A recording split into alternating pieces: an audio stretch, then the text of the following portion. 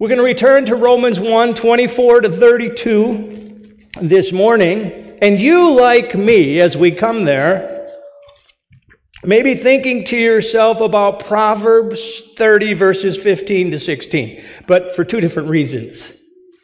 You see, Proverbs 30, 15 and 16 says this: the leech has two daughters, give and give. There are three things that are never satisfied. Four never say enough: the grave, the barren womb, the earth that is not satisfied with water, and the fire never says enough. This will be either our 17th or 19th, I don't recall which, message in Romans chapter 1. And I can imagine as we return to it this morning, some of you are saying, is there never enough? Can we move out of this chapter? You keep going over some of the same things. Enough already. Well, I have intentionally taken us very slowly through this passage. I want to press it into our minds. I want us to be very readily able to point our fingers to this is the text that we need to know about, because it is critical in informing us of where we are in conflict with our culture and the direction that our culture is going. There's the two important aspects of our faith and our worldview that are seen here and seen who we are as believers and where our culture is going. They're in conflict with each other. Let's be honest, friends. And that's why for some of us this may be hard. We've been absorbing from our culture all these things that we've come to believe, yeah, this is true, this is good, this is right. And then we come to the scripture, we go, oh, wait, that's in conflict to what my culture has been telling me. And I am seeking to equip us to know, quite honestly, to know how to withstand the spiritual battle we are encountering every day. You may not know you're in a spiritual battle every day, but you are. And we're going to see some of those battlefields here. First, we are being confronted with atheism. It is something within our world that is getting embraced more and more and more. And secondly, that atheism becomes a gateway to our openness to serious moral decline. This text will show us that. The moral decline, here's what we're going to talk about today. This is really the nub of what I'm trying to get to. The moral decline premised on atheism will itself never say enough. All right, we've gone into a dark enough place. We've finally arrived where we want to be, so that we can have this much of our own freedom and immorality, and we're content with this. It'll never say that. It will always push for more, and that's because, and it can always justify it, and that's because of what the foundation of their moral reasoning is. The foundation of their moral reasoning it's what I call virtual morality. I put it in the book years ago. Because if you know what virtual reality is, you get to play a video game where you put on goggles, and it looks like you're in this world where these people attacking you and coming at you with stuff, and you get to go into this room or that room. They look real. You look like you're really in this place, but somebody watching you from the outside, they see somebody with goggles on. And they know there's not a room over there, and there's not a monster coming at you from here, and you don't have to shoot at something over here. You're in your own little world. The own little world of your own creation. That's virtual reality, and it's really fun, to be honest with you. Very, very fun. But virtual morality is a different thing. We get into our own little world, we ignore the truth of God, and then we begin to create our own moral systems around that. Now, here's why those moral systems can just continue to degrade and continue to move on, because there's no foundation to them. And we talked about this weeks ago, so I'm not going to go over it again. But if you live in an atheistic worldview, you have no foundation upon which to solidly say anything is right or wrong. It just is. And that's why whatever reality you do create is a virtual morality. It's just one that I decided to say this or think that, whatever. So, the moral decline will never end. Man began, as you know, by suppressing the truth. We spent a lot of time there. God's wrath was being poured out against those who suppressed the truth in unrighteousness. And we took, very slowly, we moved through that. As we look at that, we see that he progressed through thanklessness, not glorifying God, and ultimately self-aggrandizement. And that passage prior to what we're in today ends with, professing themselves to be wise, they became fools. And they abandoned the glory of God and created their own gods with themselves at the center. That was the outcome of that. So, that took us through verse 23. And then when we move to verse 24, which is this now our third time in beginning in verse 24 and moving on from there, we saw, first of all, the first week in this we noted 3 times in this passage the phrase, God gave them over. And when God gave them over to engage in the sin because they didn't want to keep the light of his countenance upon them, they celebrated their freedom. They did not repent. In fact, they entered into this downward cycle. They just got worse and worse. Things just get progressively darker. And you'll see that as we're here. The second thing that we did with this is, as we saw those 3 phrases, God gave them over, and then they ultimately are celebrating it. The second thing is we explained why, because they passed through, first, just general immorality and sexual stuff that we ought not go there, to then same-sex immorality, and it goes from uncleanness to vile passions. And we just stayed there for a couple minutes and saw where that was going. And then it burst out well beyond that. So it moved through a progression and went well beyond that. We stopped on that second one last week, and we explained why same-sex encounters are called by God an abomination.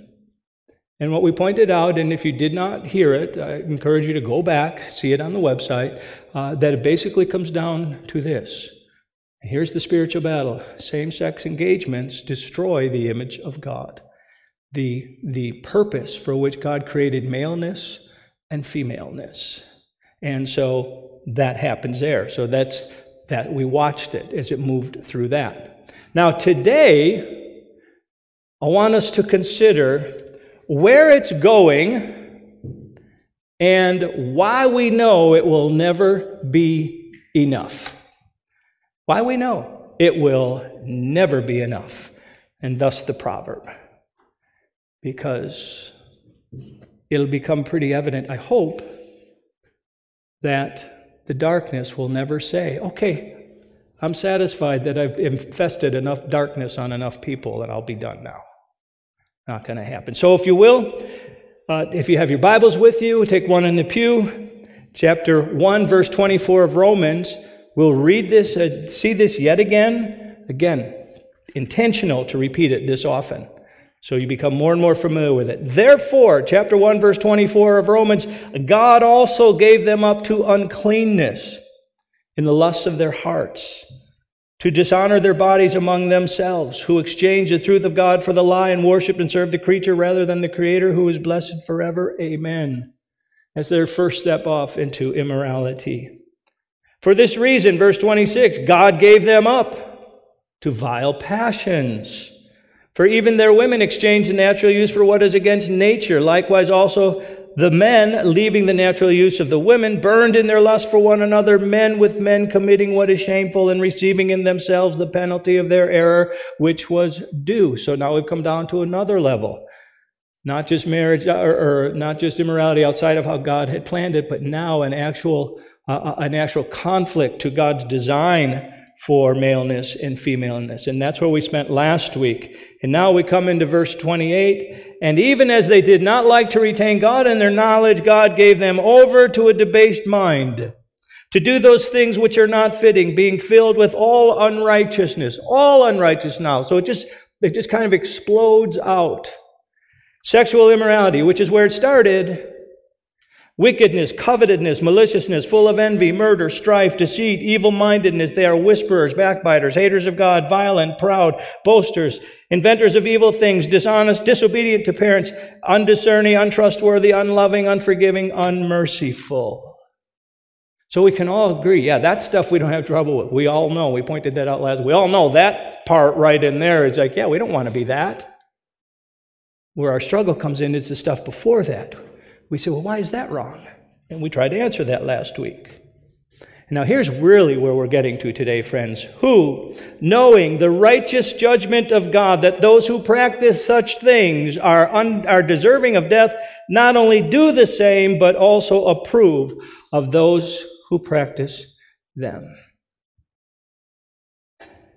We know from this passage, the downward progression is never enough because, here's where they go, they agendize their behaviors. They're celebrating it. They're saying, hey, we want this to spread as far as we can.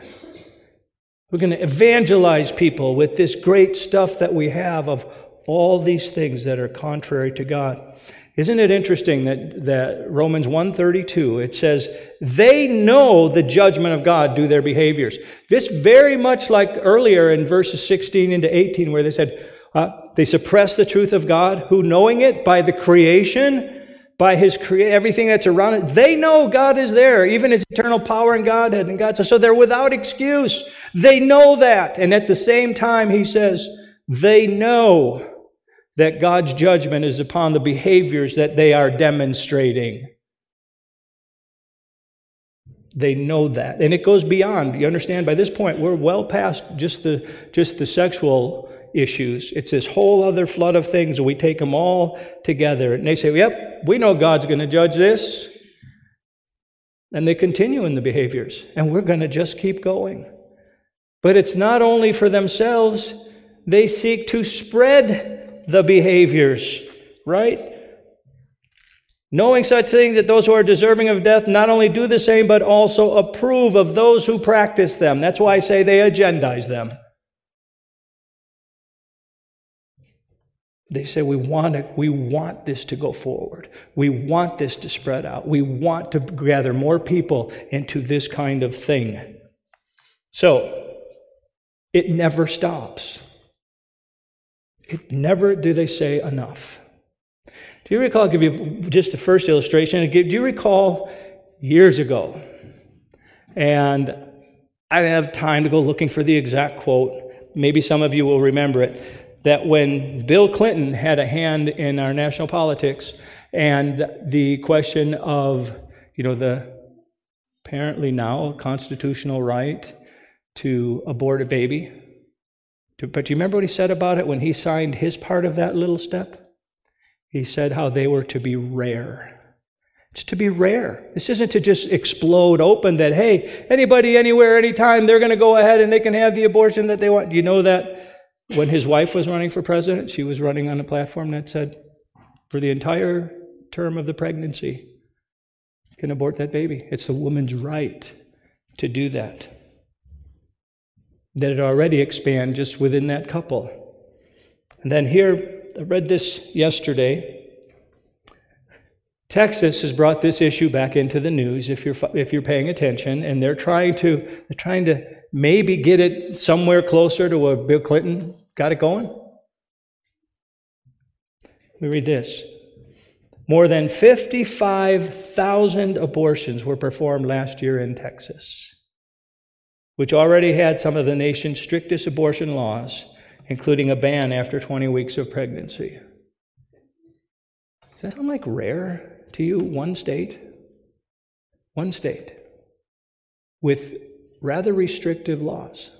55,000 abortions. My point is, it started here as this little thing, and it's just exploded into something bigger. That's the heart of man, people. We should not be surprised by that. That is exactly what we are like, and that is exactly the spiritual darkness that we are needing to confront and be willing to stand against. Can you imagine if there were, say, we have organizations like Mothers Against Drunk Drivers. They were more in the news years ago when it was like 26,000 people a year died from drunken driving across the nation. Here we have 55,000. That was considered a lot, right? Now here we have 55,000 in one state of a restrictive state, relatively restrictive. Do you see that it just went here? And then it just kept going. That's my point. you remember when the discussion was about same-sex marriage? Here's what I recall. There were two issues that they appealed to emotion on. And honestly, I would have been fine with them had they come up with something that we might call a civil contract. Nope, it had to be called marriage. It had to be called marriage. And it was over these two issues. Number one, economically, is there was a tax benefit to marriage. And so people who were partnered up for a couple of decades, they never got the tax benefit because they couldn't be married. We could have written a civil contract, that law for a civil contract that allows for that. That could have done it, but no, that wasn't going to be good enough. We have to redefine marriage. And the other one was a question of companionship. You recall years ago, the big thing that was going to kill everybody was AIDS. And there were people who had been partnered up for years who, when their loved one is dying in the hospital, they can't come see them because they're not technically family. Could have written a law. Could have written a law that allows for a civil contract of some sort. Don't call it marriage. And it would have, they could have figured out how to do that. That wasn't going to work. No, it was necessary that we call it marriage. And now, I just noticed yesterday, there were, my Google feed tells me where our culture is at and what they're trying to push. And on one scroll down through my Google feed, there was one article about this guy and his husband, and another article about this woman and her wife. Because it's being pushed that this is just it's just normal. And so here I came across an article written by a guy that I would highly recommend you read if you ever get a chance. A guy by the name of Mark Alexander, and I can tell you where to find him. He's solid. He is solid. But he's responding to an article, Can Men Get Pregnant? Did we hear that? Can men get pregnant? And the question itself seems kind of crazy, I know, but they've got one person here who is apparently an MD. It was medically reviewed by Belinda Riggins Nodike, whatever her name is, MD. So it must comport with the science, right?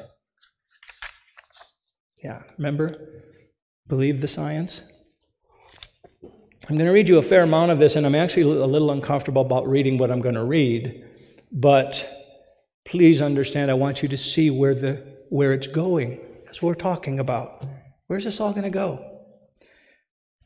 The assumptions in this article, as with all such articles, are predicated on, this is Mark Alexander writing, are predicated on this supposition that it is possible to be transgendered. That's the supposition. Of course, for those of us who actually follow the science, there are, in fact, only two genders, a male and female, will from conception to death. Regardless of surgical alterations or personal pronouns, they will be that to death. A gender dysphoric individual can call himself or herself whatever he or she wants, but asking society, and here's a critical point that he makes, but asking society to standardize and comport with his or her gender disorientation is as absurd as a question posed by the reference Healthline article. Can men get pregnant? It's a crazy question. He goes on to then quote the person writing it. Yes, it's possible for men to become pregnant and give birth to children of their own. In fact, it's probably a lot more common than you might think. In order to explain, we'll need to break down some common misconceptions about how we understand the term man. And then Mark throws in this comment in between the quotes. Well, obviously, we have to get over those pesky misconceptions that cause heartburn for the gender challenge. See, we're the ones with the misconceptions about what man is. Back to the article. Not all people, this is the writer, not all people who are assigned male at birth identify as men. Those who do not are cisgender men. Conversely, some people who are assigned female at birth identify as men. These folks may be transgender men or transmasculine people. So there are all these things that are out there. You've seen them. I'm as confused by them as you are. Fortunately, the writer Casey links to another of his missives defining cisgender. He notes, The term cisgender was coined by transgender activists in the 90s to create a better way to describe people who aren't transgender. So you got these different things going on, right? So, many, back quoting the person writing, many AFAB, that's assigned female at birth people, many AFAB folks who identify as men because they choose to identify that way, or who don't identify as women, have the reproductive organs necessary to carry a child. And then Mark Alexander puts in this little quip, that is because they are women. And that's true. Some people who have a uterus and ovaries are not on testosterone and identify as men, they claim they are, or as not as women, again, one of those terms, may wish to become pregnant.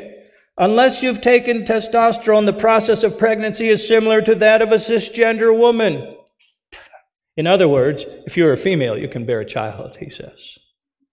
But this is what we're being asked to believe. To our knowledge, there has not yet been a case of pregnancy in an AMAB female, that is, assigned male at birth, individual. And then he adds, actually, I'm certain there has not yet been a pregnant man. Then he says, it goes to the concluding statement, with our understanding, and here's what I want you to see, with our understanding constantly evolving. So I'm talking about. Where is this going to end? With our understanding constantly evolving, it's important to honor the fact that one's gender doesn't determine whether they can become pregnant. Many men have had children of their own, and many more will likely do so in the future. And then Mark Alexander writes this. In this case, that would not be understanding constantly evolving, but devolving. And I thought we just cleared up the fact that no AMAB, assigned male at birth, individual, has ever been pregnant. But you see the confusion that they're putting in? Do you see where that is going? And we're being asked to believe the science. The science. Right. This last week, it might have been the week before, on QFM, listening on Focus on the Family. Here there's a teacher who's been a teacher for 26 years, and trust me, if you heard her, this is the teacher you want teaching your children and your grandchildren. Because she was loving and gracious and kind, and she understood some people really do have some disorientation issues. And she would treat them with love and kindness and affirm them as a person without affirming that, yeah, you really need to celebrate that. And you just knew she's hitting it spot on in terms of how we address and deal with the people who really do have a burden to go through life, because there's some things that just aren't quite right that are there.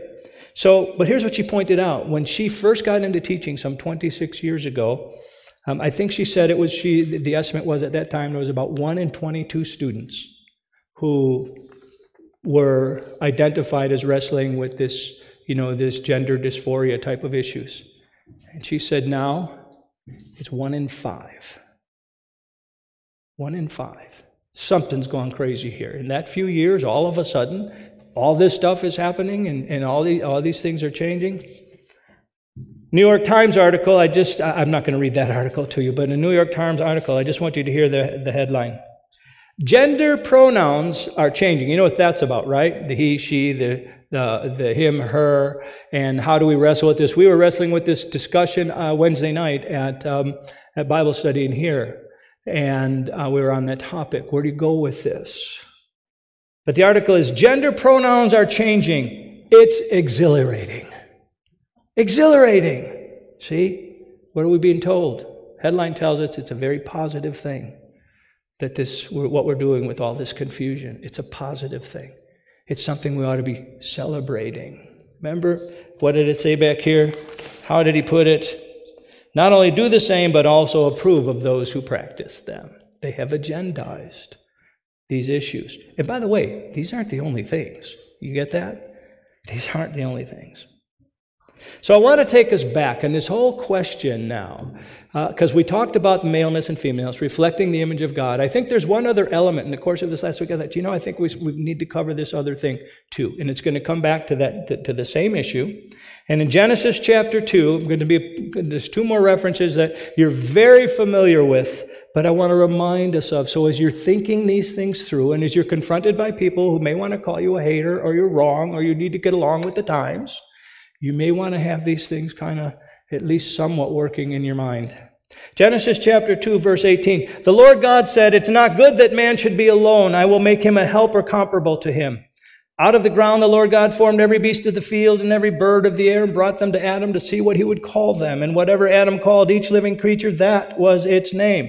So Adam gave names to all the cattle, to the birds of the air, to every beast of the field. But for Adam there was not found a helper comparable to him. That's a very important statement, because it already sets up for us that what is going to follow is going to be an exalting, creative thing that is going to take place. And the Lord God caused a deep sleep to fall on Adam, and he slept. And he took out one of his ribs and closed up the flesh in its place. Then the rib which the Lord God had taken from man, he made into a woman, and he brought her to the man. And Adam said, "This is now bone of my bones and flesh of my flesh. She shall be called woman, because she was taken out of man. Therefore a man shall leave his father and mother, be joined to his wife, and they shall become one flesh." And they were both naked, the man and his wife, and were not ashamed. And also I want to jump into, again, a passage that you're familiar with in Genesis 3:20. After the fall, and Adam called his wife's name Eve, because she was the mother of all living. We've talked about this before, friends, but here as we read about the creation of the woman, do you understand? That is the ultimate expression, the woman, of God's creative beauty, his creative power. We've mentioned this. First, everything is just created the heavens, the earth. Earth was without form and void. And as you watch the creative process go along, God keeps pulling things out of that, and all the more refining. And there was water and mountains and plants and pretty soon animals in this. But he saved the creation of the woman as his last pinnacle of created power in beauty, to give her that finishing place. It's an exalted position. It's one in which we all ought to recognize how significant the woman really is in this creative thing. You see, women, I'm willing to bet, and it's because we don't know how to communicate it, because this isn't who we are as men, and we just don't go there, but I'm willing to bet you have no clue as to how much your husband needs you. Remember, he's going to make a helper compatible to him. How much your husband needs you to support him, to love him on the days when he fails, to recognize on the days that he's done well.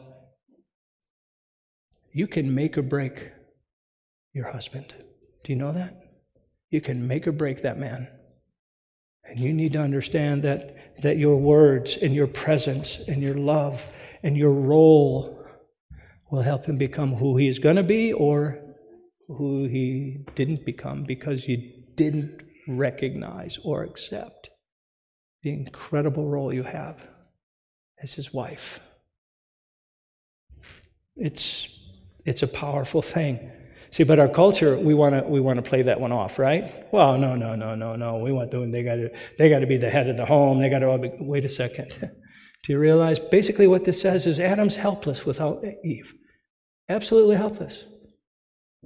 She becomes the mother of all living things. There is no humanity without her, and we have downplayed that. And we have destroyed that, wanting to go with a secular approach to what male and femaleness means, and how we ought to be striving for some type of whatever. The whatever is never biblical. And so, women,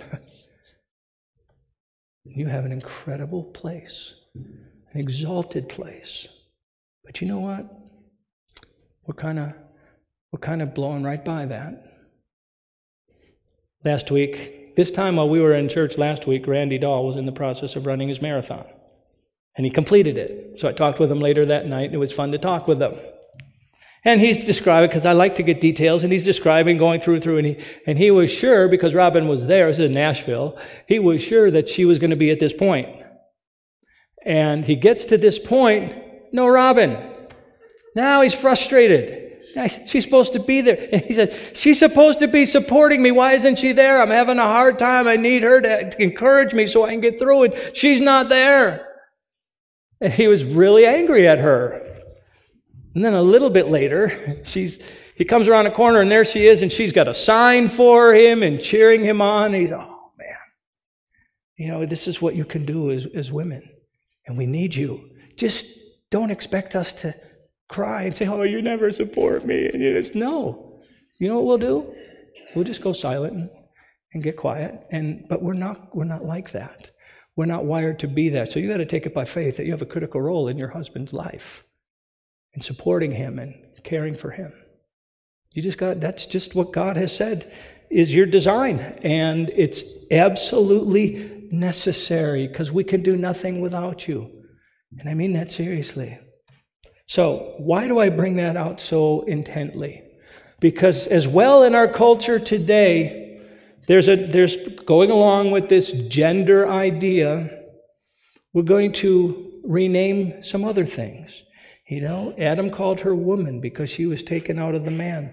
But you know where we're going with the terms of woman and mother right now? We're starting to go to things like childbearing person. Do you realize that's in discussion? Those who want to push for that, rather than calling a woman, she's a childbearing person. And rather than referring to the woman as breastfeeding, she's going to become a chest-feeding person, because men, they can breastfeed or chest feed, right? That's true. They can do this.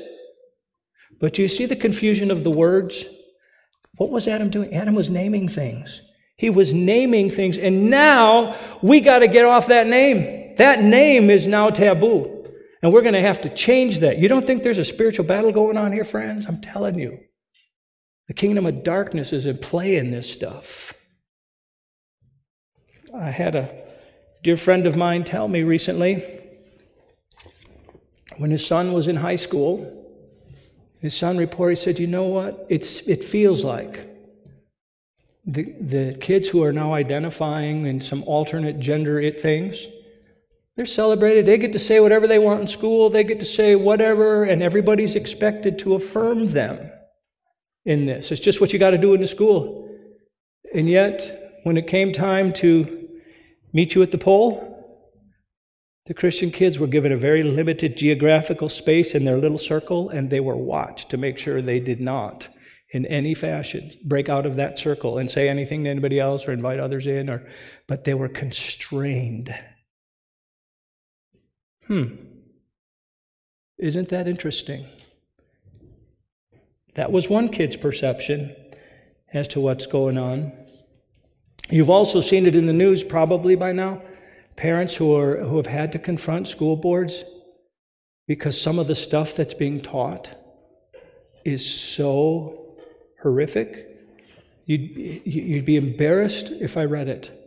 You'd be embarrassed to know what was being said. You say, I don't want you to speak that way anymore from the pulpit. And it's in the kids' textbooks, confusing these issues. And so when they begin to speak up, and I don't know every detail in every school system as to what had happened, but when they begin to speak up now, they want to take, what do they want to do? Now they want to say these people are becoming like domestic terrorists, so now they can bring the Department of Justice in and start watching them and keeping an eye on them. Parents speaking at school boards. I remember when I was a kid, because my parents didn't have everything together, my parents were never part of the PTA. I always wished, who are these wonderful parents that are part of the PTA? Who's pushing for a PTA? You try and get together with a school board now your parent involvement is being questioned.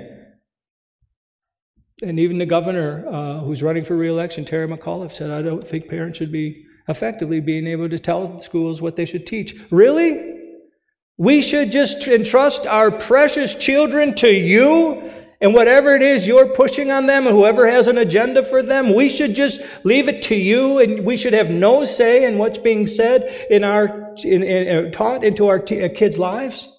Do you really believe that? We're supposed to pay the taxes to have people teach our kids to hate our country, to hate themselves, to reorient themselves gender-wise. Where's this going, friends? Is it ever enough? Will it ever be enough? That's the question that we're asking today. And here's my final statement. The goal in all of these things is to normalize the confusion. Whatever's being said right now, that's just normal. We're only talking about what is normal. And you with your old opinions, your old ideas, they all got to go. They all got to go. Because this is the new normal that we are going to force upon you. And you realize, when we all get accustomed to that new normal, it'll get moved again. Why is that? Can I remind you of what the evil one said in his 5 I wills, which culminated with, I will be like the Most High. That's the spiritual battle. Can I remind you that Ephesians tells us we wrestle not against flesh and blood, but against principalities and powers and spiritual wickedness in high places? That's the battle. The evil one is out to confound everything that God has designed into maleness, femaleness, into the name as to who the woman is, that she would become a birthing person. Hello? How ridiculous is that? Let's take that exalted name from her, because it speaks too much of the things of God. And he is in the process of trying to establish his dark kingdom as prominent in the earth. And that's why it's never going to end. And that is why you see those who not only do what they know is worthy of judgment, but rejoice in others who do the same. So let's spread this word. Here's what we're going to do. So friends, hopefully, as we've gone through this now, this particular passage 3 times, I'm hoping you'll have some things to consider that, all right, I need to think this through. I need to know that this passage is helping inform me. As our culture goes craziness, this passage is going to help inform me on some things. And if you need to, go back and listen to the messages for the last 3 weeks now. This is serious stuff, friends. This is serious stuff that's happening. It's happening to our kids. I want to throw out one other thing. I've talked with a couple of you, just trying to get a sense as to, do you think this is a good idea? I'm going to throw something out, and we'll have it in the bulletin next week. I didn't have it in the bulletin for this week because I wasn't there yet. But October 24th, 2 weeks from tonight, we're going to do a couple of things on that night. Normally, on the last Sunday of the month, we have Forward Prayer Initiative. Well, the last Sunday of the month is Halloween this year. And I'm not trying to get all where you're at on Halloween or not. I'm not worried about that. I know last year I was gone on Halloween, and trick-or-treaters came to the door, and Laura was sitting there with a broken hip. And so it was kind of a crazy thing for her, okay? So I want to, if they come, I want to be able to greet them and that kind of thing. So what we're going to do is we're going to back up the Forward Prayer Initiative till 5 o'clock on October 24th, and we'll do it then. We're going to pray for an hour, and then at 6 o'clock, I cannot encourage you enough on this, friends. At 6 o'clock, we're going to watch the first part in a 3-part series called Understanding the Culture. And a speaker by the name of William Federer, he spoke at a church out in California, and he's clearly a solid guy.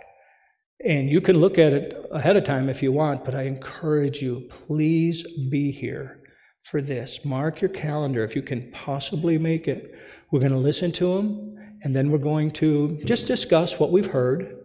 And I think you will find he has an ability a wonderful ability to give us about a 10,000 view perspective as to here's where we were, here's where we are, here's how we got here. And you will find you can understand it. That's what I love about it. And he links the things together. So can I encourage you, if you don't have something else on the plan, this guy is worth coming to listen to. And here's the thing, friends. We can't afford to bring these speakers in. We're too small. We can't afford what it costs to fly somebody in, to put them up in a hotel. We don't have those kinds of funds. But there's other places out there that are making it available now through the wonders of a thing called an internet. And I'll tell you what, if you knew he was coming here, you'd be inviting your friends. Oh man, this is going to be great. You got to be here. Well, you can still invite your friends. Because this guy is going to help us understand this. Because what have I been talking about the last couple of weeks? About these things in this passage in Romans and how they go contrary to our culture. And this is going to help us understand our culture and how to know where to stand with our culture. October 24th, 6 o'clock. It's going to be a great night. Father, thank you. Thank you for the privilege of looking into your word.